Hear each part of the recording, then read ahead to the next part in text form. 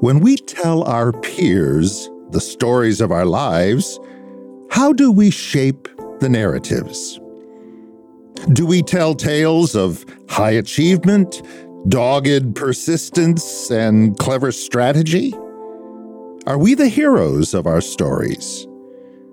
Or do we speak of the persistent, generous grace of God that launched us with rich opportunities, forgave us when we repeatedly failed, and healed us time and again when we felt broken and discouraged?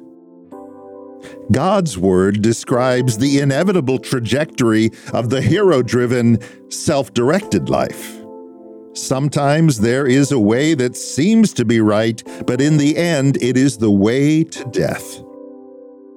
Jesus offers himself as the living symbol of the grace that gives our stories deep meaning and lasting value. I came that they may have life and have it abundantly. Grace tells a hero story, but it's not about us. You see, at just the right time, when we were still powerless, Christ died for the ungodly.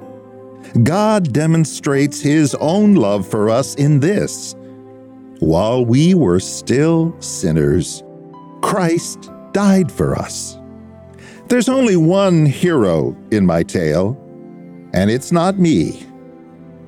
Perhaps you know this story too.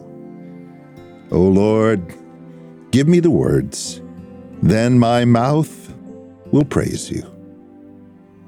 And stay in grace.